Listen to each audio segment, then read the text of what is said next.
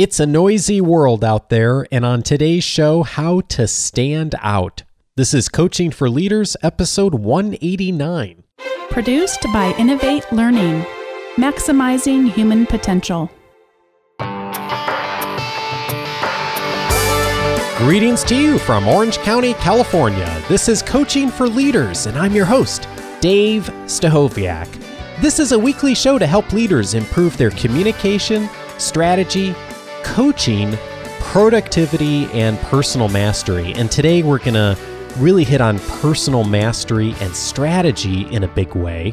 And one of the things that is becoming, at least I feel, and I know our guest does as well, more and more important in today's organizations and in our careers is thinking through our strategy, both personally and within our organization, of how do we stand out. And that's why I'm really excited to welcome our guest today, because not only is she an expert on this and has been working in this area for many years, but she has a new book that's coming out exactly on this topic. And I know that that's going to be really helpful for a lot of people in the Coaching for Leaders audience. And that is Dorie Clark. Dorie is a marketing strategy consultant, professional speaker, and she's a contributor to Harvard Business Review, Forbes, Entrepreneur, and the World Economic Forum blog.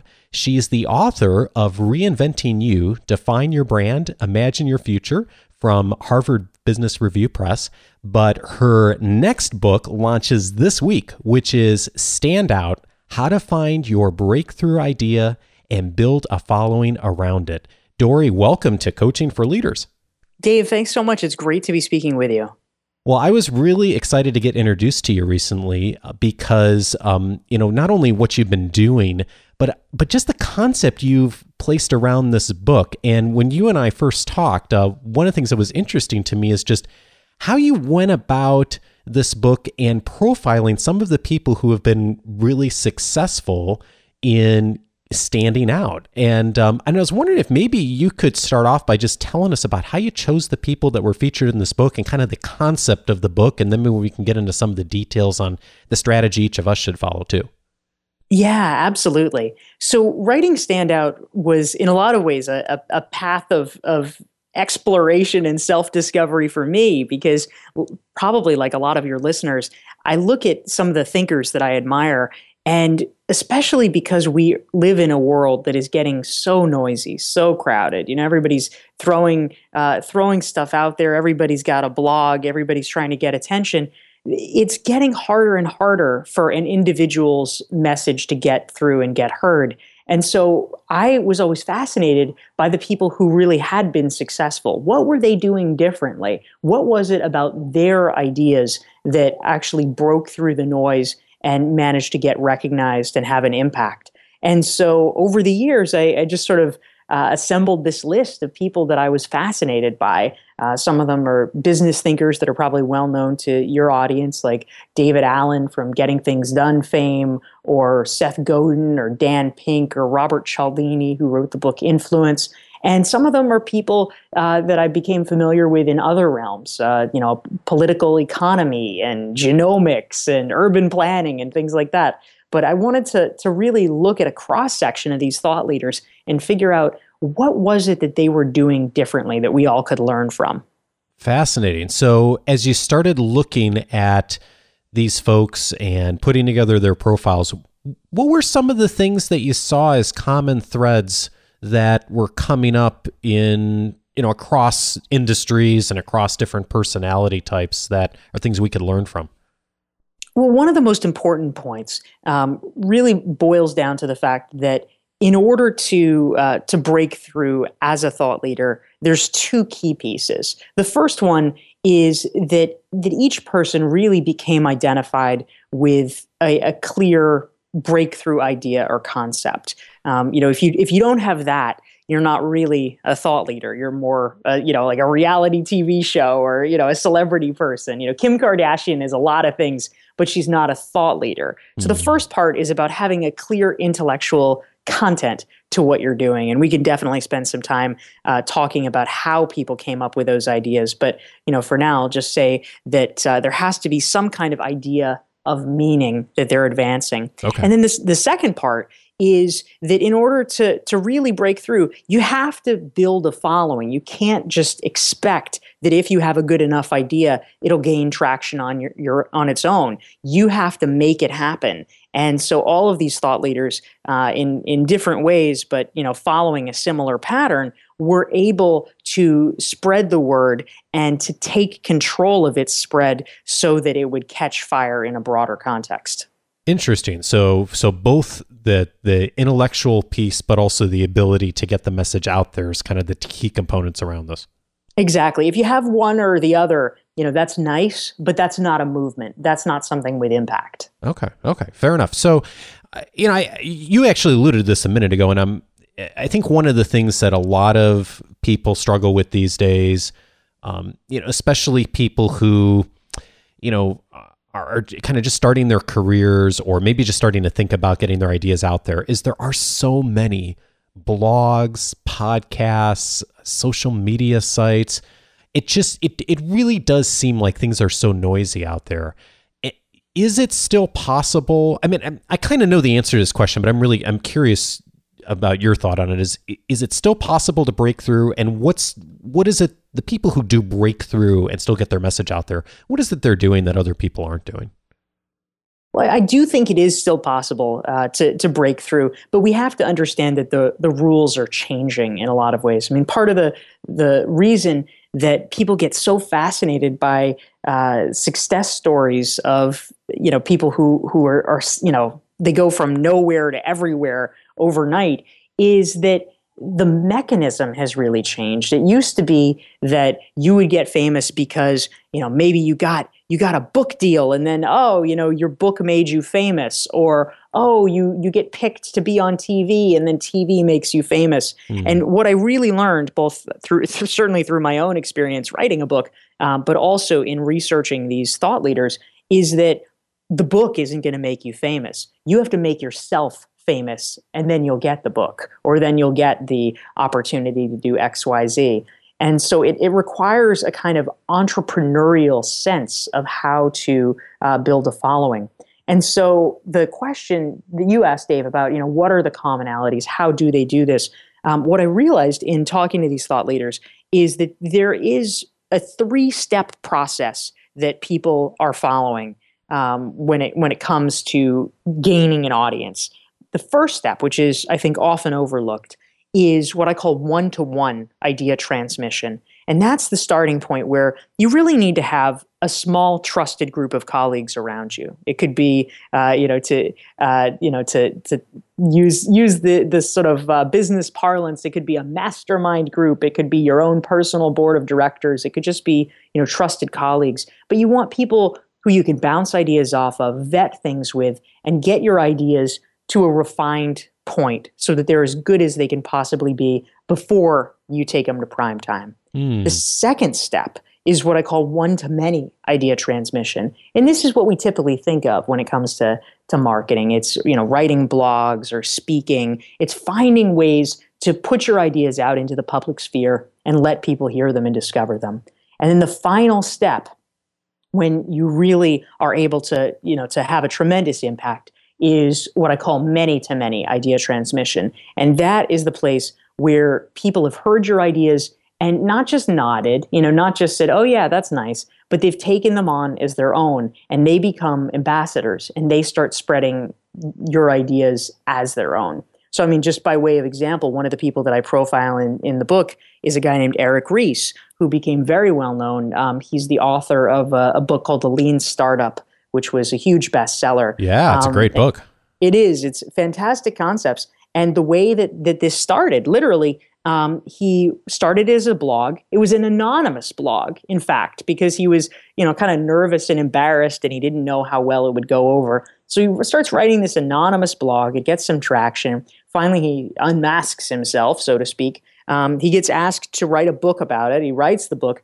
And, meanwhile, he's building this infrastructure, sharing the ideas with more and more people. And critically, the lean startup has become a phenomenon. If you are the only person who, at the end of the day, is still talking about your idea, that's a failure. You need to get other people talking about it. Literally, there are lean startup meetups in 70 countries around the world. 350,000 plus people regularly participate in lean startup meetups because it's shifted into this many-to-many idea transmission where people have heard the idea and they say, that has relevance to me, that has meaning to me, I want to take that on. Wow, that's awesome. And I resonate with that because I read his book about a year ago, and I remember going online and just looking at all that had happened around that book and that movement. It's really amazing, like how that idea just became not just his, but really, like you said, many to many, so many people engaging with that. And, you know, what you said earlier too, Dory, really resonates with me because I've heard from a number of authors now that if you go and talk to the traditional book publishers these days, they're as concerned, if not more concerned, with the platform, the community that an author has built that can potentially market a book, as they are with the idea itself. That it's very, very difficult to get a book published these days if you don't already have a following, because even the more traditional book publishers are realizing that that's so critical for getting a message out there. Yeah, absolutely. I mean, that was something that I certainly learned firsthand, Dave. I first got really serious about wanting to write a book in 2009. And so I was so diligent. I made it my New Year's resolution. I was going to get a book contract that year. And so literally, I approached it completely the wrong way. I wrote 3 different book proposals within 6 months. And I figured, all right, one of these, someone's going to like one of these. And, that's really not what matters. Of course you have to have a good book proposal, but, I just kept getting everything back. And, for one of them in particular, I got some nibbles. I had a publisher that was theoretically interested, but at the end of the day, the message that came back was essentially, sorry, you're just not famous enough. And I realized that, unfortunately, even though it was incredibly frustrating for me, I had to take a step back. I couldn't directly go to publishing a book. I realized I needed to start platform building. And so I embarked upon a campaign for a couple of years of really intensive blogging. And that was what turned out to be necessary for me to be able to build up enough of a presence so that publishers wanted to be willing to take a chance on me. Oh, interesting. It's funny that a lot of people perceive, and I've heard this, and I'm sure you have too, that the people who are out there who are famous, who've got their ideas, who've gotten traction, have had like a big break moment. And that's just not really the case anymore. Like when you talk, at least for me, when I talk to people who are really like well known at doing something, or people come on the show and have best-selling books, it is years of work that they've done diligently, like you said, of that one-to-one or one-to-many process of either written a blog or worked diligently, and then something happened that was kind of maybe a starting point, but it was followed by years of work of really getting to that point. Yeah, I think that's really true, Dave. I mean, in a lot of cases, this is a function of simply where you begin the story. Because, for me, if we begin the story where it really begins, in 2009, I had 3 failed book proposals under my belt, which, never got published, never saw the light of day. But if you begin the story a little bit later, in 2010, I finally was able to start blogging for the Harvard Business Review after angling my way in there for a while.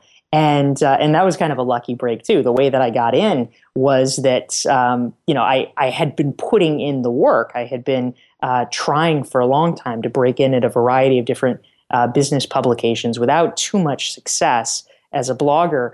I managed to start blogging for the Huffington Post, but I wanted to blog for some other places. Wasn't getting much feedback. And I ended up selling my bike on Craigslist to somebody who worked at the Harvard Business Review. What? Yeah, I lived in Boston, so it happened. And I just followed up that lead very persistently. And she was willing to introduce me to an editor. And finally, the editor took a look at my stuff and he liked it. So he published some posts of mine. And the second post I ever did was called How to Reinvent Your Personal Brand. And that became popular. they asked me if I would take the blog post and turn it into a magazine piece for the Harvard Business Review magazine, which I did. I expanded it out. And then literally, I mean, where the lucky break happens, if you start the story here, is that the week that my article came out in Harvard Business Review, 3 different literary agents came to me and said, "Are you represented? Are you interested in trying to turn this into a book?" Wow. And so that was the place where I realized, like, oh, this is how it's supposed to work. This is what it's like when you've got the wind at your back, rather than blowing in your face. And so I was indeed able to sell the book to Harvard Business Review Publishing. And 2 years later, my first book, Reinventing You, arose out of that process. But it was the result. All those things were the result of the 2 to 3 years before that of blogging and the 3 failed book proposals. Yeah, that's so interesting. And I hope people don't miss the part where you said, and you followed up with that lead persistently, because it's not like you just ran into that person. They were like, "Hey, would you like to publish?" I mean, you worked hard to, even in that quote unquote chance encounter, you worked hard to make that happen. And I think that that's something that a lot of times there's the assumption for a lot of us that, like, well, if I just show up, something good will happen. And it's not enough to do that. We really do have to be intentional about going out and speaking for ourselves and marketing ourselves. And if we're willing to do that, then good things do happen for us. Yeah, exactly. We've got to work it at every angle. Absolutely. Well, and that's a great transition to something I know that I think is really a good starting point for our audience, because I know we have many people in the audience who are leaders in small to medium-sized businesses, who are entrepreneurs, and they're wanting to rise above their market, or at least just get noticed in their market online. And, it's a new world than it was a generation ago, when we saw a lot of our parents and grandparents running businesses or working in corporate America. And I'm wondering, like, when you think about the one-to-one ideas and the one-to-many, what's the place that an entrepreneur can get started to get noticed in the market, or a small business leader? Yeah. So in terms of starting to get noticed in the market and really beginning that process, there's a lot of different ways that I could answer this, but I'll actually circle back to a piece that I cover in the beginning of my book, Stand Out, which is about how do you actually come up with the ideas in the first place? How do you figure out what you want to be known for and what that thing is? And what I discovered in interviewing all of these top leaders in a variety of different fields is, there's not one way to do it, but there is, interestingly, a limited number of ways to do it. I actually came up with 5, that there are 5 principal ways that when people are recognized as thought leaders, these are the strategies that they follow. And we can talk about any of these in more depth. But really briefly, the first strategy is what I call the niche strategy, where you make a concerted effort to become a recognized expert in a narrow niche and then strategically work to expand into adjacent areas. That's number 1. Number 2 is what I call combining ideas or combining fields, because it's very hard to distinguish yourself if you are so steeped in one tradition that is the only thing that you know or the only thing that you do. But if you are able to bring together elements from a couple of fields, like Eric Ries did, for instance, in the Lean Startup, by taking lean methodology, which comes out of the automotive manufacturing industry, and melding that with high tech and startups, then you can create something that's actually kind of new and interesting as a hybrid. Oh, interesting. I hadn't thought of that until you just articulated that as an example, but you're absolutely right. That's what he did. Yeah, thank you. So that would be the second one. The third one is about creating original research. And, this might sound a little bit intimidating, but it really doesn't have to be. What I've discovered is that, in the internet era, opinion is cheap, right? Everybody has an opinion about something. They blog about somebody else's blog and what they, it's kind of this echo chamber. But so if you are the person who is presenting fact rather than opinion, if it's actually based in real concrete knowledge, whether that is because you actually reviewed 20 different kinds of VCRs and compared them, or because you did a case study, a detailed case study of something, because you wrote an article and you interviewed 10 people for it, rather than just coming up with pulling stuff out of thin air. If you did, took the time to do a study to really show, for instance, which tweets go viral and why, or whatever. These are all things that you can do as an individual if you put in the time and effort, and that original research will pay off. So that's the third piece. Yeah, and one of the things I remember seeing in the book is that you don't necessarily have to go out and recruit 10,000 people to run a research study. Yes, that's one way to do it, and certainly people who are doing serious academic work are doing that kind of thing. But like you said, it could be you putting together your own data, of putting together and doing reviews on something, or anything that's original that's you putting together for the first time could potentially be useful and really helpful to your audience in that way. Yeah, absolutely. I mean, this clearly, obviously ended up not being the place where he ultimately made his mark. But Nate Silver, who everybody knows from his work with the New York Times, predicting the elections and creating these statistical models around electoral politics, and he now does it for ESPN. The way that he actually kind of test drove his ideas was that he was an accounting firm employee in Chicago. One can safely say a fairly bored accounting firm employee, and he created something called the burrito bracket, in which he did research, quote unquote, in which he ate a large number of burritos and tried to ascertain which burrito in Chicago was the best. And that was his original research, but nonetheless, nice. That's an example of original research. So I think the message there is get started. I mean, that might seem like a silly project, but I bet he learned a lot doing that and just kind of got interested in the idea and started thinking about the process of going through and researching and collecting data to the point now. And for those who aren't familiar, I mean, he nailed the last presidential election and became like a superstar practically overnight because he was so accurate in his projections. And so just get started, get out there and start doing something if you have that desire or that motivation to try something and see where it goes. Yeah, that's exactly right. It's about, learning by doing, by rolling up your sleeves. And then, just briefly, Dave, the last two major strategies that I discovered that these thought leaders are employing. Number 4 is what I will call tackling a big problem, because if your version of a big idea is just how do we add an extra half inch to a smartphone design, that's not really an innovation. It's not really a big idea. But if you look at big problems, whether they're big problems in the world, like, how do you feed starving people, or big problems in your industry? Is there a way that you can eliminate spam, or, whatever it is? But it's by facing the big problems that you can create big answers and big breakthroughs.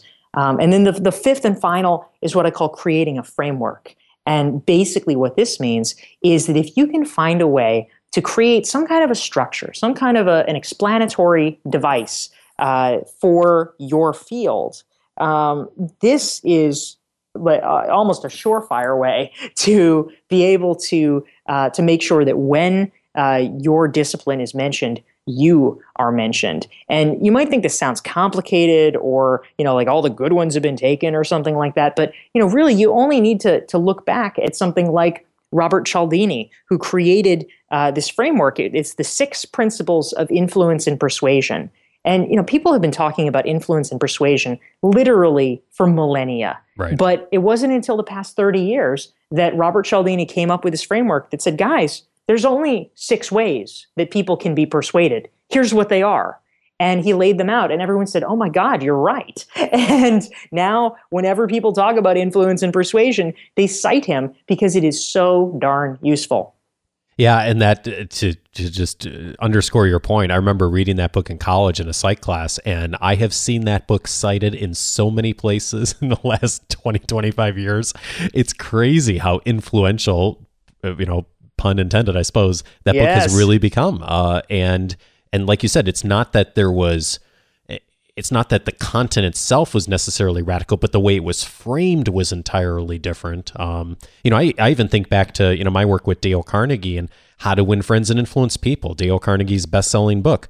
It's not that any of that content was new or that the world didn't know that. It's just that he framed it in these 30 human relations principles in a way with stories that was unforgettable. And the book's still a bestseller because of it. It really is amazing. Just putting together a framework can be really powerful. Yeah, that's exactly right. I think that's a perfect example. When you create a structure like that helps people better understand their own lives, they are just so intensely grateful. And they want to cite you because it helps them and it helps other people.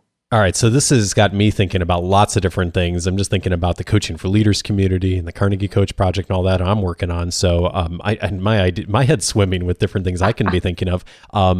So to avoid that kind of getting too much down into the details, what's one thing, if you were talking to a small business owner or a small business leader, and they were saying, okay, we're just starting out, maybe trying to get our message out in the world. What would be the one or maybe two things you'd suggest, Dory, that would be the starting point, the first thing to do and to start thinking about or doing that would get you along this path? Yeah, absolutely. So, I actually think that if they are wanting to lay some groundwork, one of the most important things to do early on is content creation. And I say this, you don't want to, do a national advertising push per se before you really know what your message is. But I also believe that one of the real benefits of creating content is that it can serve as a learning tool for you as well as a promotional tool. And I know, this is probably the case for you, Dave. I know it is for your friend and colleague, John Corcoran, with whom you've done a number of joint podcasts. Yep. I actually profiled John in my book, Stand Out. And one of the things that I thought was so interesting is that he really explains that he uses his podcast for a whole variety of different goals. One of them is professional development for him because, he's not an expert in, let's say, Facebook ads or something like that. But he can interview someone who is, and he'll learn, and he's able to share that learning with other people. So you do it for professional development, you do it to sharpen your own ideas and your own thinking, and you do it for networking. So it can serve a lot of different goals. You're building your brand because others are coming to you and listening to you as an expert, but you're also having an excuse and an opportunity to make the kind of connections that can be helpful in a myriad of different ways to your business. So I would encourage people early on to get into content creation, not necessarily because, I need to blast my message out to the world immediately, but partly because it can help you learn what your message is. Well, it's funny you say that because when I started the show almost 4 years ago, that was one of the things that was a driver for me too. And I resonate with John on what he said because there just weren't hardly any leadership podcasts out there that were done weekly, that had good audio quality, that were consistent. And I wanted one and I couldn't find one. And I was like, well, I guess one option is I could create one. Yes. And even if no one else listened to our conversation, Dory, I mean, you're giving me lots of ideas. So I definitely resonate with that of just the process of starting to put together content, of curating things, of going out in the world and starting to think about how you're going to write something or put together a model really does start to change how you think about things and the value you can offer to yourself and to others and the organization. It's huge. Yeah. There's just a whole variety of benefits that come from it. So it's awesome that you saw a gap and you went out and filled it. That's exactly what people should be doing. I know one of the things you say in the book is that you don't think that standing out is really optional anymore. Tell me about that. Yeah, part of the reason why I wanted to write this book, and in a lot of ways it is kind of a continuation of some ideas that I began in my first book, Reinventing You, is that I realized from my own experience, from talking to people, and maybe some of your listeners feel this way, that there really aren't guarantees anymore in the work world, the way that perhaps people once felt that there were. I mean, it's incredibly rare that you find people that are lifers at one company. I mean, it's really not done these days. And so if we do live in this world where we have to be thinking more about our career arc, both from a defensive position, because, you don't know what happens with your company, but also from a proactive position, because I think there's more of an increased understanding now that, you deserve to be fulfilled in your professional life. If you feel like you are in a rut or you've hit a plateau, maybe it's time to learn something new, because that's actually part of being human, is finding ways to grow and to progress and to learn new things, and that's actually a good thing rather than a bad thing. But so reinvention is a constant. But as you're doing this, there's a risk, because we now are in this globalized society. You're not just competing with the local talent pool. I mean, I even at the beginning of when I launched my business 10 years ago, I mean, even then, it was actually fairly rare for people to be dealing with with folks over the internet. I mean, when I was looking for a web designer or a graphic designer, it was people that you found at the local chamber of commerce. You'd go to the chamber mixer, and it's like, oh, good, yeah, let's I'll hire you. Yeah, and it was between Betsy and maybe two other graphic designers that lived in your town. And now you go to Elance, you go to 99 Designs, and there's 10,000 people that you can be choosing. And I'm willing to bet, if you're an American, that there's a lot of people who are charging less than you. Yeah. And so there's a lot more reason now where we have to, you could say, justify your price. That's like the negative way of phrasing it. But really what it means is you have to explain to people why they should pick you. You have to find a way to stand out so that people will feel good paying for you and choosing you. Rolexes are not the cheapest watches. Cristal is not the cheapest champagne. Brooks Brothers are not the cheapest suits, but people buy them for a reason. And we've got to give people a reason, similarly, to choose us. That's what standing out is about. And Dorie, the people I know, both in small businesses and in Fortune 500 companies who are really doing amazing things in their career, are doing exactly that. They are reinventing themselves. They are talking about the value they provide. They are thinking like an entrepreneur and being innovative, and they're creating content, and they're doing all these things, and they're finding ways to do that within the scope of their organizations. And it's really neat to see people who have figured that out. And I hope that if Dorie's given you some things to think about, I know she's giving me some things to think about here, I hope you'll grab the book and utilize it. Speaking of frameworks, to utilize it as a framework for how you can stand out, whether that you is you individually or your small business, or even thinking about working in a large organization. I know it's going to be a really fabulous framework for you in starting to move forward and to be thinking about something which, I know Dorie and I both believe isn't really optional anymore, is how to stand out in today's world. Dorie, I'm really thrilled to get introduced to you. You've given me a lot to think about, and I can't wait to see what happens with the book, and I'm so excited that you're launching it this week. Dave, thank you so much. It's great speaking with you. Dorie Clark is the author of Stand Out: How to Find Your Breakthrough Idea and Build a Following Around It. Dorie, thanks a ton.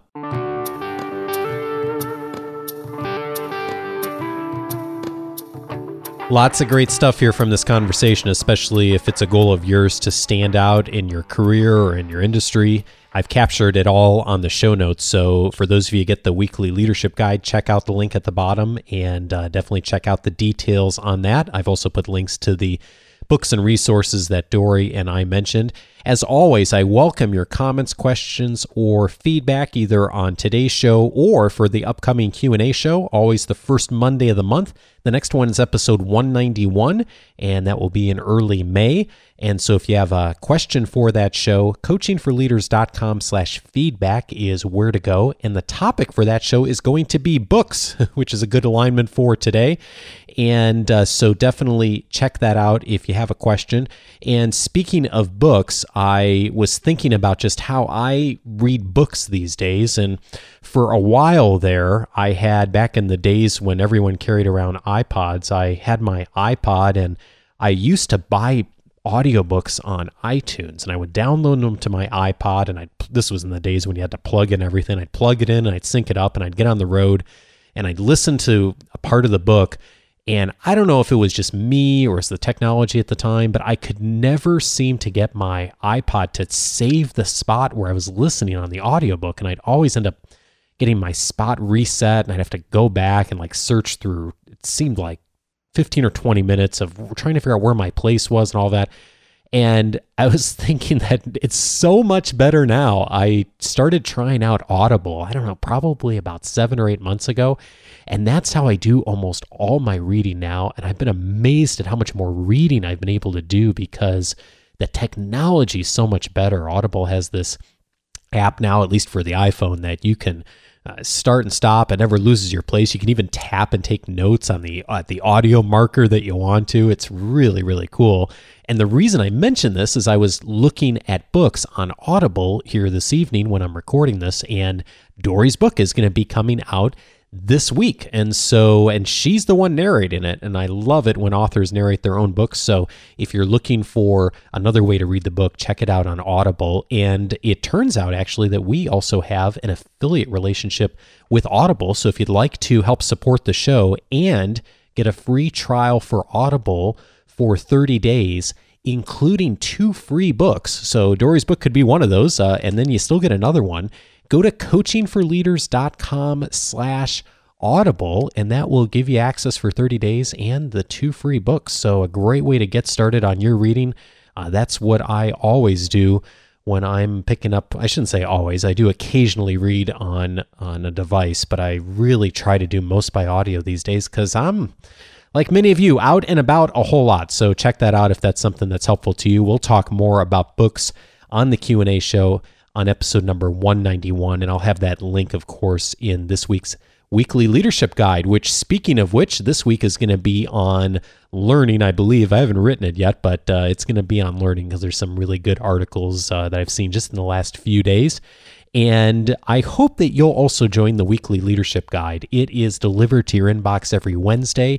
It includes my thoughts and recommendations on the best articles, podcasts, videos, resources out there that'll support your development between the shows. Also includes the links to every show and the show notes at the bottom. So if you're listening on the go like I am, it'll give you a good way to follow up on those. And as a bonus, when you join, you'll get access to my reader's guide that has the 10 leadership books that will help you get better results from others. And almost all of those are available by audiobook as well.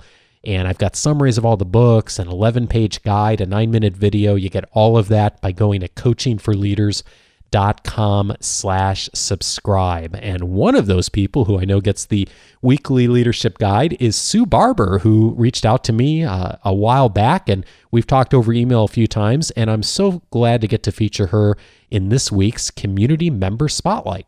Hi everybody in the Coaching for Leaders community. My name is Sue Barber, and I live in the northern suburbs of Chicago, Illinois. I initially found the Coaching for Leaders podcast when I was searching for podcasts around coaching and leadership. And in my role, I've been leading teams globally for over 20 years. And I love developing people and seeing them reach new possibilities in their own leadership. So it's been great for me to get new ideas for them. For myself, I have a great deal of experience in leading people, but I have still found that I am learning something new in every episode. And I initially was skipping around to different episodes, and I realized I might miss something if I don't start back at the beginning. So I started back at episode 1. I'd have to say a couple of my favorites were around the annual action plan and leveraging Michael Hyatt's Best Year Ever program, which I'm doing this year, and it has really given me more focus on my goals. And the second one was the personal knowledge management system episode. I am in information technology, so I love new apps, new productive ways to use technology. So I am using Feedly, Newsify, Pocket, Buffer, along with Twitter to really find ways to capture and create new information. And your guests have been great. I have reached out to some of those guests because they've been open to do so, and it's a new way to really expand your network on Twitter and LinkedIn with some of these really great people who have an interest in the same things that you do. I wondered, Dave, if you'd ever considered having the people in the Coaching for Leaders community start leveraging your website for discussion boards or reaching out to each other on different topics. It might give you new ideas for future podcasts and would help build more of a support network for everyone in the community since we all care about the same things. Thanks so much for what you and Bonnie are doing. All the best for continued success. Well, Sue, thank you so much for the kind message. And Sue and I connected right away because I grew up in the Chicago suburbs as well, a town called Naperville. So, Sue, glad to get connected with you. And I'll put links to the episodes that Sue mentioned here in her feedback in the show notes. I'm going through Michael Hyatt's Best Year Ever program as well, as we talked about very early this year, and it has been great for me also. And a couple of things Sue mentioned here that I also wanted to comment on. There is a page on the website you can actually suggest guests for the show. So if you have someone that either you know or you just like to see appear on the show, I'm always open to that. Go to coachingforleaders.com/suggest, and that's a great way to make recommendations for the show. I can't always get back to everyone personally on that just because I get a number of suggestions, but I'm always read and consider every one of those, so please do check that out.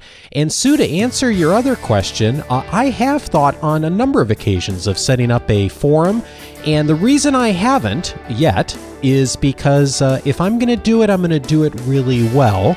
And right now, time and resources are such that I've decided not to put my attention there. But stay tuned. More information coming in the next few months here, and I'll make sure you get alerted, Sue, when that's available. So stay tuned for more. Hey, have a great week, everyone. Thank you so much for supporting the show. And I look forward to speaking with you again next week. Make sure to stop by because next week's episode is all about how to coach. And it is from one of the best coaches I know. Tom Henschel is joining me from the Look and Sound of Leadership podcast. We're going to have a great conversation about how to coach. You don't want to miss it. See you next week. Take care.